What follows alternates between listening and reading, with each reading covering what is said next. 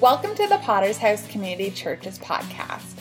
Join us weekly as we feature our Sunday sermons. The Potter's House Community Church exists to help people be shaped by God to be followers of Jesus Christ.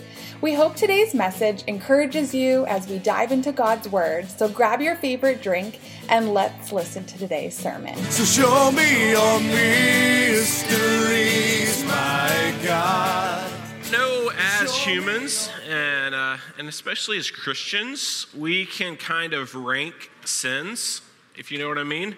So we kind of say this thing is kind of bad, but this thing that's really bad, right? You know, and so like Holocaust, really bad, that's horrible, don't do that, right?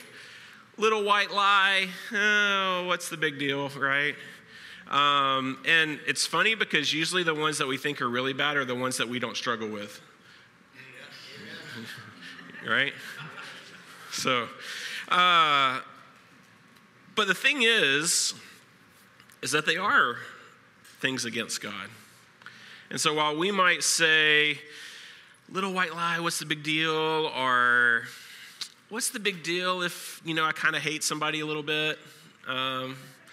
What's the big deal if, there's just a little bit of jealousy going on that I have for somebody because they got that new truck and I don't have that new truck and I want that new truck and I'm jealous of their new truck and, sorry, this isn't confession time, but what we see in today's passage in Genesis 37 is how these little root sins, these little, what we would consider small sins maybe, can fester, and how they can lead to worse and worse things, okay? And so as we jump into Genesis 37, those of you that were here last week in Genesis 36, we plowed through and we got through Esau's whole family tree, and hopefully we got something out of that. Like I said, if you need a good passage to help you go to sleep, you can refer back to that one. And this week's starts sounding very similar to last week's, except with Jacob. But then it takes a shift and we don't go the same direction, okay? So Genesis 37 starts with this. Jacob lived in the land of his father's sojournings, in the land of Canaan. These are the generations of Jacob. All right, so we're kind of expecting it to go, okay, now it's going to go into all of his kids and their kids and everything else. But instead it takes kind of a shift here and really focuses in on one. And we start to see about Joseph here. We start to see things relating to Joseph. And those of you familiar with this story know that Joseph was not the most popular with his brothers. They didn't really get along. And that's what we're going to see in this story. But it starts out with giving us some reasons and showing us a little bit of why they did not get along. And so in verse 2 there it goes on, and it says, Joseph, being 17 years old, was pasturing the flock with his brothers. He was a boy with the sons of Bilhah and Zilpah, his father's wives. And Joseph brought a bad report of them to their father. So Joseph was a tattletale, all right? And how many of you have a sibling that was a tattletale? You were that sibling. I appreciate the honesty, all right? This is what I tell my kids, hey, nobody likes a tattletale, right? And so from the start, we start to see reasons why maybe his brothers don't have the best relationship with Joseph, okay? It's also kind of interesting to note that out of the whole life of Joseph, this is basically this one little sentence is the one negative we have on him even. And even in this, he's just telling his dad what happened, right? I can't really think of another, so many of the biblical figures, we know the good, bad, and the ugly about them, right? We know all their dirt, we know everything. Joseph doesn't have a lot of dirt. He's a pretty good guy throughout. And so with that, we see here that one reason that maybe his brothers don't like him so much is he's ratting them out to dad for something they did. Goes on, verse 3. Now Israel, that's Jacob, loved Joseph more than any other of his sons. because he was the son of his old age. And he made him a robe of many colors. But when his brothers saw that his father loved him more than his brothers, they hated him and could not speak peacefully to him. And so, already Joseph's done something on his own where he's being a tattletale and ratting his brothers out.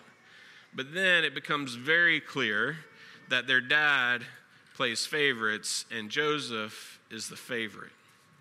Now, biblical scholars have dug in a lot to this wording that's here, that we have translated here as colorful robe or something like that. Some of your translations might translate it differently. Because honestly, the word translated as colorful isn't used many other places, and we're not completely sure exactly what it means. And so some people want to argue that what this really means is that it was a full-length robe with long sleeves and all this, or it was ornate and had all these kind of ornaments on it. Or some people just go with, it was colorful. Either way, it doesn't really matter. What really matters is what the robe meant or what the coat meant. And what it meant was, hey, I'm Dad's favorite. And what Jacob was doing by giving him that robe, it was almost like a uniform. It was like a uniform at work saying, hey, I'm the manager. I'm the boss. And that's what we see as we go on through this story. What's about to happen in a minute is he's going to be sent by Dad. He's hanging out with Dad while brothers are out working with the sheep and taking care of the flock. And he's going to be sent by Dad to go check up on brothers. Why? Because he's the boss. Because he's the chosen one. He's the favorite one, right? He's in a managerial position over his brothers, which they don't like. How many of you have younger siblings and would like for your parents to say, hey, you got to listen to them? Yeah, now you get it. That wouldn't go very well, would it? That would be pretty awkward. And so we can start to see these reasons why the brothers don't really care for Joseph that much. Going on in verse 5. Now Joseph had a dream, and when he told it to his brothers, they hated him even more. He said to them, hear this dream that I have dreamed. Behold, we were binding sheaves in the field, and behold, my sheaf arose and stood upright, and behold, your sheaves gathered around it and bowed down to my sheaf. His brothers said to him, are you indeed to reign over us? Are you indeed to rule over us? So they hated him even more for his dreams and for his words. Then he dreamed another dream and told it to his brothers and said, behold, I have dreamed another dream. Behold, the sun, the moon, and 11 stars were bowing down to me. But when he told it to his father and his brothers, his father rebuked him and said to him, what is this dream that you have dreamed? Shall I and your mother and your brothers indeed come to bow ourselves to the ground before you? And his brothers were jealous of him, but his father kept the saying in mind. And so now we see that not only is Joseph being favored by his father, but now he's getting dreams from God that are saying, hey, I'm picking you over them too. Even more reason why his brothers would not care for him. And he's having these dreams that are pointing to the fact that, hey, the whole family is going to bow down to me. And like I said earlier, but kind of in a different light, I mean, how many of you, if your sibling came to you and go, hey, you know what God told me? You're going to worship me. Go ahead and start practicing now, right? Like, how's that going to go? That's not going to go well. That's not going to sit well with any of us. We're going to be like, what? No. What is wrong with you? And this does bring into topic this whole idea of dreams. We see dreams in the Bible being revelations from God, especially the Old Testament, where Old Testament figures are having these kind of dreams, or they're like, oh, this was a message from God. This is something that God taught me. This is something that where God is interacting, where he's speaking to me. But some point out that once the Holy Spirit comes in the New Testament, we don't have many records of these kind of dreams anymore. In the New Testament, as far as dreams, the only ones I can think of are relating to Jesus' birth. So around Jesus' birth, Joseph, Jesus' earthly father, he had dreams from God saying like, hey, yeah, don't get rid of Mary, don't do this. And then also when Herod was about to try to kill all the babies, he had more dreams saying, hey, get out of here. And then another dream saying, hey, you can go back now. So Joseph had dreams. But then the only other dream in the New Testament that I can think of is actually Pilate's wife has a nightmare and tells him, hey, I don't have anything to do with crucifying Jesus, which he didn't listen to her, and he did. But those are the only dreams I can think of in the New Testament. And so some people take that and they say, well, see, dreams were a thing that God had to use before he sent the Holy Spirit to interact with us, before we had the Word of God. Before we had the Word of God, God would use dreams. But now we have all the scriptures, we have the Holy Spirit, so he doesn't have to use that anymore. To which I would say, let's look at when the Holy Spirit came. Okay, in Acts 2, starting in verse 14, this is when the Holy Spirit comes, the apostles, they all start speaking in tongues, which means that everybody around them can understand them. And so some people are like, hey, they're drunk. What is going on with these guys? And then Peter speaks up and he preaches the sermon there. And he says this, Peter, standing with 11, lift up his voice and address them. Men of Judah and all who dwell in Jerusalem, let this be known to you and give ear to my words. For these people are not drunk as you suppose, since it is only the third hour of the day. But this is what was uttered through the prophet Joel. He said, in the last days it shall be, God declares, that I will pour out my spirit on all flesh, and all your sons and your daughters shall prophesy, and your young men shall see visions, and your old men shall dream dreams. And so Peter connects the Holy Spirit coming actually with dreams. And so for those that say like, hey, God would no longer use dreams to tell you something because now you have the Holy Spirit, I think what Peter is saying is, according to Joel, and the way I'm interpreting this, is actually dreams are one of the tools of the Holy Spirit that the Holy Spirit can still use. So just because we don't have a lot of record of it in the New Testament doesn't mean that it's not something the Holy Spirit can still use. Now, with that said, I also want to point out that not all dreams are inspiration of the Holy Spirit. Okay? 2 nights ago, I had the weirdest dream ever. I was dreaming about some dude that I knew like 10 years ago. We've never been really that close, but, acquaintances kind of thing. And all of a sudden, like he's a preacher guy like me, and he was flying a really old airplane and doing stunt tricks in it. And then the plane exploded and he died. And I was like, I woke up and did I wake up and say, wow, I better call and warn him not to become a stunt pilot? No, I woke up and said, man, that was a weird dream, right? Like, I mean, that's just weird. And now you guys know how weird my brain is. But yeah, and so I'm saying this. When it comes to dreams, do I believe that God can still use them to speak to us? Yes. Do I think that every time we have a dream, we need to take it as the word of God? No. Okay? So we see this here, that Joseph has these dreams. And what we're going to see through the rest of this chapter is the groundwork for those dreams actually coming true and the foundation of that starting to happen. We won't get to all the way there, but we're going to see it starting to happen. But because of this, because it's clear that God has chosen Joseph and he's speaking into Joseph's life and Joseph's telling those around him, what do? They start to hate him even more. They have jealousy toward him even more.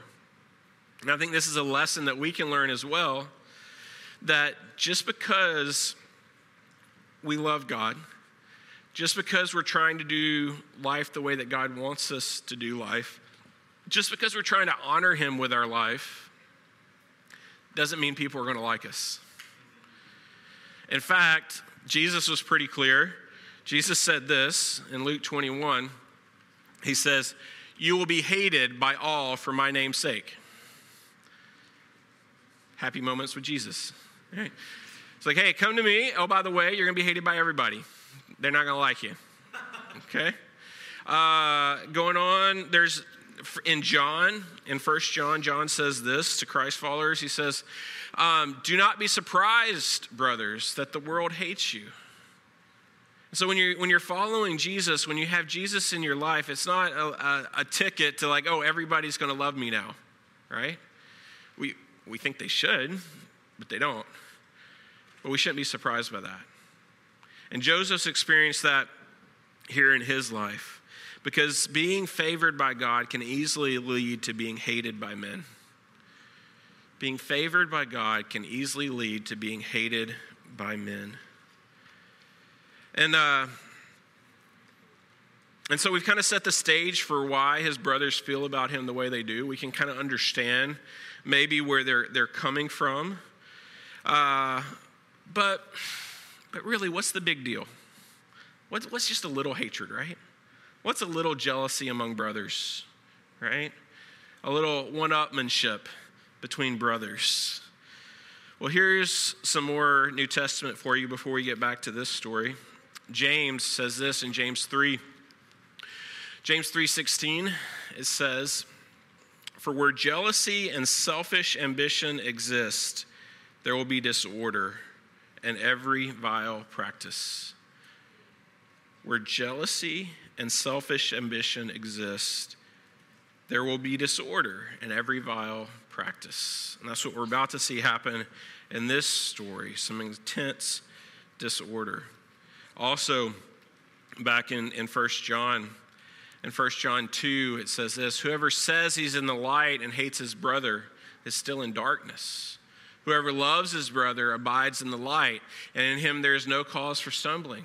Whoever hates his brother in the darkness and walks in the darkness and does not know where he is going because the darkness has blinded his eyes.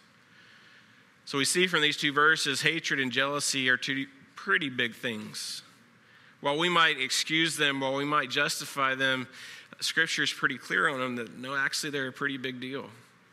In fact, many places where Paul is listing like the big sins, jealousy is usually right in there. And so we see in the rest of the story here in Genesis how this hatred and jealousy plays out in this situation. Starting in verse 12 of Genesis 37. Now his brothers went to pasture their father's flock near Shechem. And Israel said to Joseph, are not your brothers pasturing the flock at Shechem? Come, I'll send you to them. And he said to him, here I am. And so he said to him, go now, see if it is well with your brothers and with the flock, and bring me word.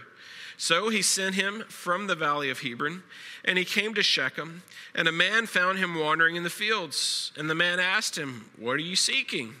And I'm seeking my brothers, he said. Tell me, please, where they are pasturing the flock. And the man said, they have gone away, for I heard them say, let us go to Dothan. So Joseph went after his brothers and found him at Dothan. And they saw him from afar, and before he came near to them, they conspired against him to kill him. They said to one another, here comes this dreamer. Come now, let us kill him and throw him into one of the pits. So that's how angry they are. They're ready to kill him. Then we will say that a fierce animal has devoured him, and we will see what will become of his dreams. But when Reuben heard it, he rescued him out of their hands, saying, let us not take his life. And Reuben said to them, shed no blood, throw him into this pit here in the wilderness, but do not lay a hand on him, that he might rescue him out of the hand to restore him to his father. So when Joseph came to his brothers, they stripped him of his robe, the robe of many colors that he wore, and they took him and threw him into a pit. The pit was empty. There was no water in it. Then they sat down to eat, and they looked up and saw a caravan of Ishmaelites coming from Gilead, and with their camels bearing gum, balm, and myrrh on their way to carry it down to Egypt. Then Judah said to his brothers, what profit is it if we kill our brother and conceal his blood? Come, let us sell him to the Ishmaelites, and let not our hand be upon him, for he is our brother, our own flesh. And his brothers listened to him. Then Midianite traders passed by, and they drew Joseph up and lifted him out of the pit and sold him to the Ishmaelites for 20 shekels of silver. They took Joseph to Egypt. When Reuben returned to the pit and saw that Joseph was not in the pit, he tore his clothes and returned to his brothers and said, "The boy is gone, and where shall I go?" Then they took Joseph's robe and slaughtered a goat and dipped the robe in the blood. And they sent the robe of many colors and brought it to their father and said, "This we have found. Please identify whether it's your son's robe or not." And he identified it and said, "It is my son's robe." Fierce animals devoured him. Joseph is without doubt torn to pieces. Then Jacob tore his garments and put on sackcloth on his loins and mourned for his son many days. All his sons and all his daughters rose up to comfort him. But he refused to be comforted and said, "No, I shall go down to Sheol to my son mourning." Thus his father wept for him. Meanwhile, the Midianites had sold him in Egypt to Potiphar, an officer of Pharaoh, the captain of the guard. So we see here a little hatred, a little jealousy turns into, let's kill him. To which one of them at least has the gumption to say, "No, let's not do that, okay? Let's not kill him."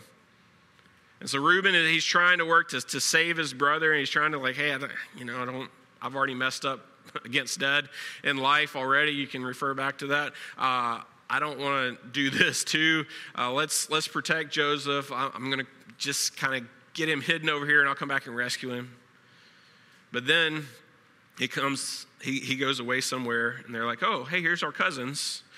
Ishmaelites are coming over. Why don't we do this? Let's get some money out of it. Let's sell him." So they sell their brother into slavery. And then what do they do to cover it up? More sin. They cover his coat in blood. They send it to their father saying, "Hey, by chance is this Joseph's? Do you recognize this coat?" Of course it was his. So they lie to their dad. And then their dad is in this intense moment of mourning, and it's really interesting, when we've studied Jacob's life, even with Rachel's death, we don't see intense mourning with him, but we do at this moment where he's torn up. And then what do the sons do? They come in to comfort their father and be with him while he mourns. Can you imagine this? So he's in here weeping over his son, who he thinks is dad, and they know, actually, we sold him to our cousins. But they keep the lie. They hold the lie. They let their dad keep thinking that his son is dead.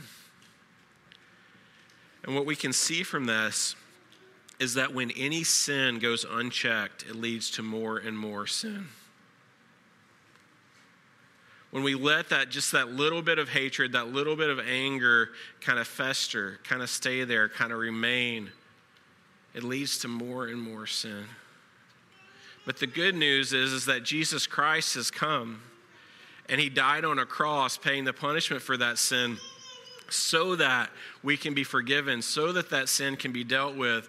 And we know that the price that he paid was received, and it was marked paid in full because he rose from the dead.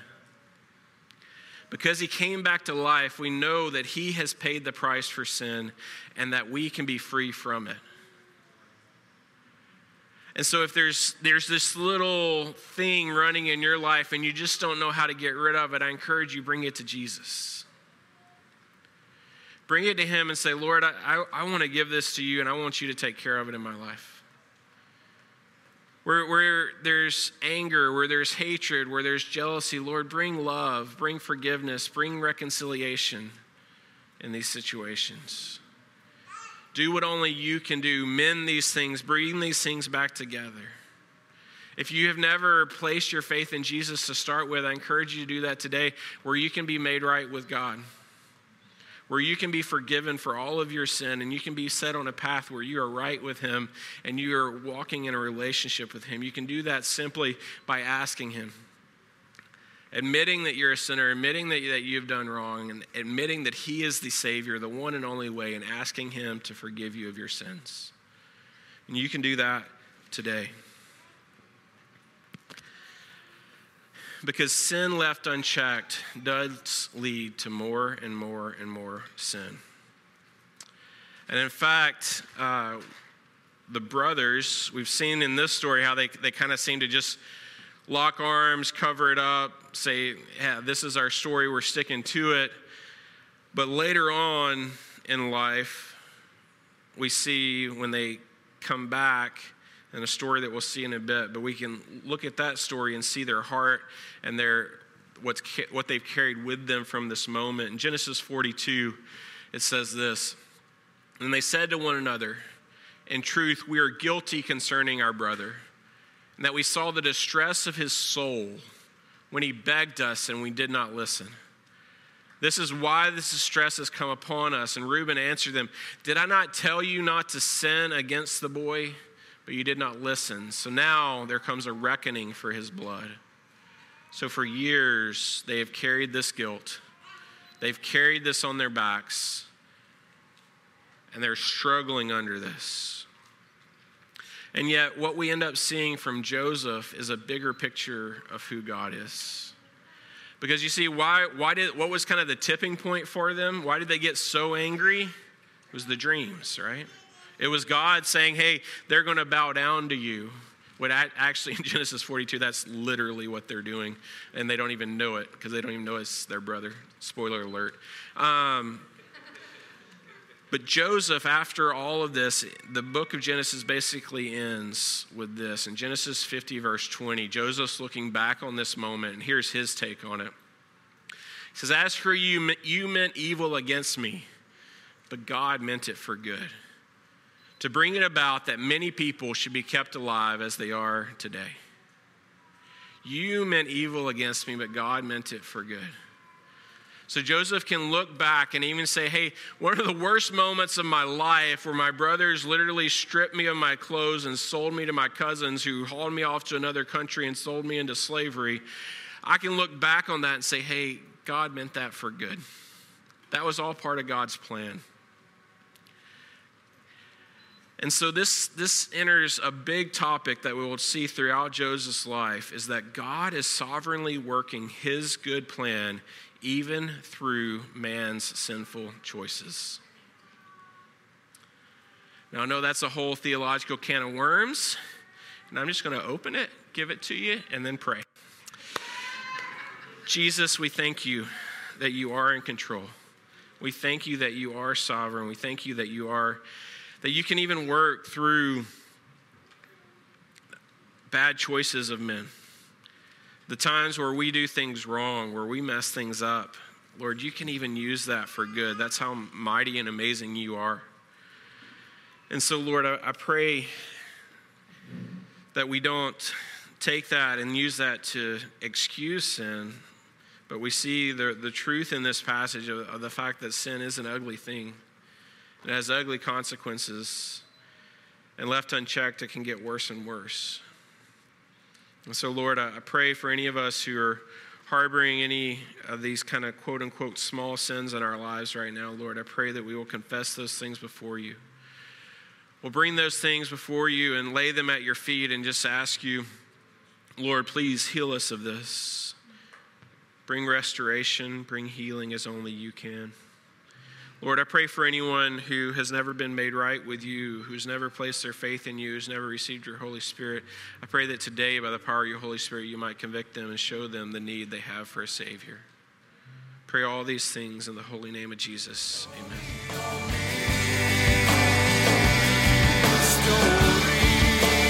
Thanks for tuning in to today's episode. Feel free to subscribe to our podcast, leave us a review, and share with others. If you'd like to learn more about our church, you can visit our website at www.potterschurch.ca, or you can connect with us also on social media. Tune in next week for a brand new episode of our weekly sermon series. We hope that you have such an amazing rest of your day. Please reveal yourself.